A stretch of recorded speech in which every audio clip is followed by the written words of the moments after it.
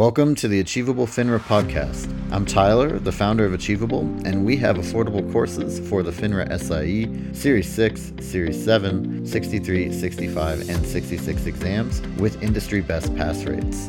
Each Achievable course includes everything you need to pass the first time.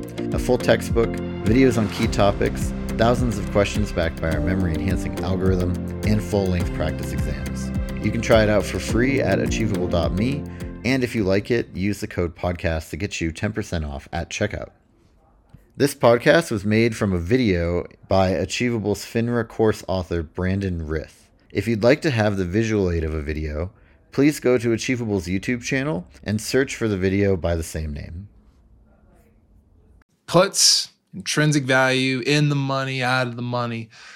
Let's talk about it. Intrinsic value, which is also known as in the money or exercise value, is the value the holder of the option, the long side, receives when they exercise the option. And what we're doing is comparing the exercise value to the market value of the security. Now, as I'm saying that sounds a little confusing, but let's use some numbers to better understand this concept. A 50 put has $4 of intrinsic value when the market price is 46. Now let's think a little bit about what a 50 put is. A 50 put is the right to sell at 50. Isn't there a right and an obligation and there's two sides of the option? Yes. Totally right. On a contractual basis, a 50 put gives whoever owns that option or whoever is long or holds that option the right to sell stock at 50. So as a contract, that's what it is, right to sell. But whoever writes up that contract, whoever creates that contract is the side that has the obligation. So let's think about this for a second. We can even do a little role play.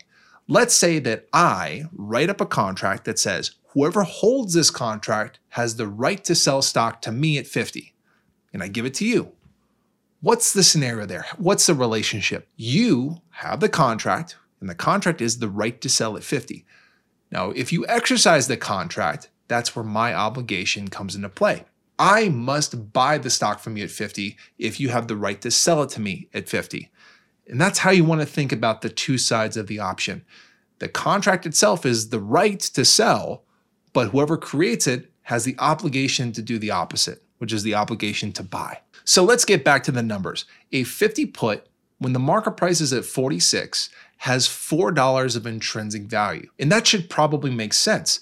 If you have a contract that lets you sell stock for $4 higher than what the market is offering, $50 versus 46, that is what intrinsic value represents. You could go to the market, buy stock for 46 in the market, exercise the option, and sell the stock at 50 and make a $4 profit. And again, intrinsic value is the value received by the holder upon the exercise of the contract. Now I'm going to throw a wrench into the mix and hopefully you don't get lost. Intrinsic value is the same amount on both sides of the option contract. So with the numbers we have up here, 50 put, market price is at 46. The long side of the contract, $4 of intrinsic value. The short side of the contract, $4 of intrinsic value. Intrinsic value is always the same on both sides, but the way we look at it is it's good for the long side, bad for the short side. Investors that go long option contracts want those contracts to gain intrinsic value, and investors that write, go short, or sell option contracts do not want their contracts to gain intrinsic value. When investors sell options, they want those options to expire worthless, and they're only going to expire if they do not have intrinsic value. We also call that out of the money. Here's another complication. Intrinsic value does not involve the premium directly. Now, here's a tricky thing. The intrinsic value influences the premium, but the premium is separate from intrinsic value. So for example, our 50 put, market price is at 46.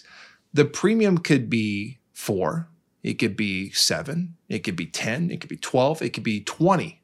It could be any of those numbers, and the intrinsic value would still be 4. Now, it wouldn't make any sense for this option premium to be trading for less than $4. That is its bare bones minimum value, and the market would never let it trade below that. As soon as the premium started approaching 4, there'd be a lot of demand for the option contract, which would push the premium back up. More demand means higher prices. You know that already. The premium is the cost of buying the contract or the money received when selling the contract. And intrinsic value is the value received by the holder upon the exercise of the contract. So those are two different things. I'm going to throw in another complication.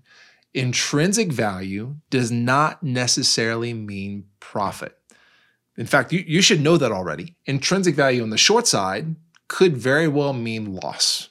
Right? Not always, but it could mean loss. On the long side, intrinsic value doesn't always mean gain. Let's go back to our original numbers to demonstrate this. Let's say an investor originally purchases this 50 put for a $7 premium. A few months later, market price falls to 46 and they have $4 of intrinsic value in the exercise. What would happen there is they would go to the market, buy stock at 46, exercise the option, sell the stock at 50, make $4 of intrinsic value, but that $4 of intrinsic value does not completely offset the $7 premium. And in fact, the investor would result in a $3 per share loss. If they're dealing with one option contract, it'd be a $3 loss times 100 shares or a $300 overall loss. So again, it's important that you remove intrinsic value from profit. An investor with a long option can have intrinsic value, but they could be profiting, they could be losing. We have to know the full picture to understand if they have a profit or a loss. Here's one last thing to think about with this concept, and then we're going to look at a practice question together to implement what we've learned. The term call up, put down is a really valuable term in this space.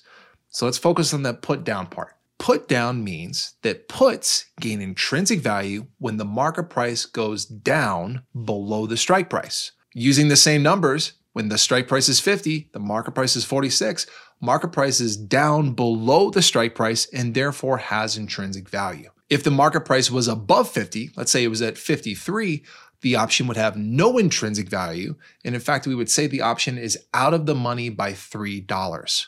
If the market price was 50, we'd say the option is at the money. Whether the option is out of the money or at the money, either way, it doesn't make sense for the investor who is long the option to exercise it. Holders of options only exercise their contracts when they have intrinsic value, and puts have intrinsic value when the market price goes down below the strike price.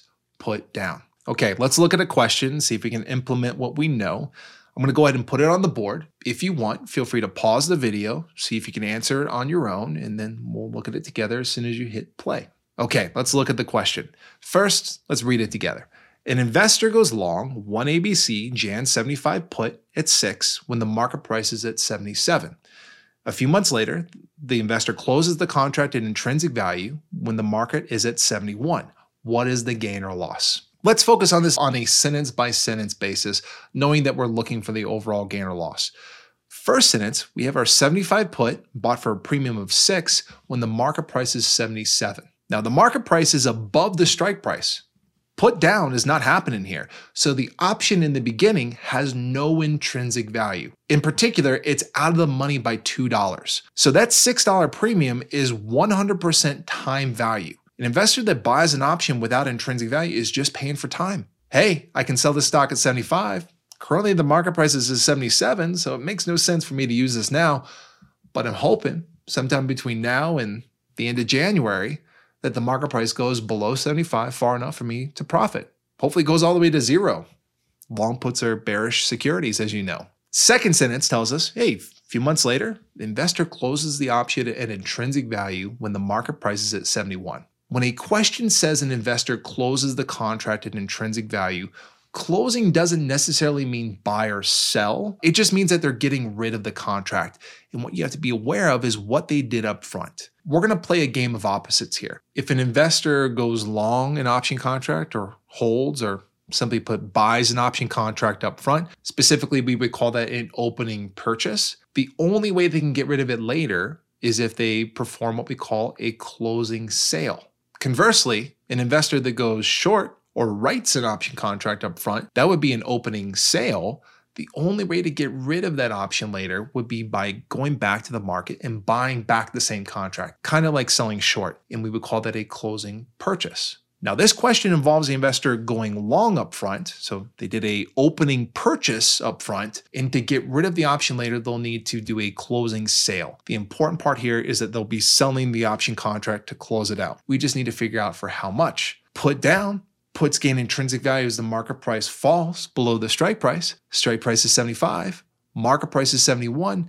This option has $4 of intrinsic value. So we know on the back end here, they'll be selling this option contract to get rid of it for a premium of 4. And now we can figure out what the gain or loss is. They went long or bought the original investment through a opening purchase at 6 and then sold the option later through a closing sale for a premium of 4.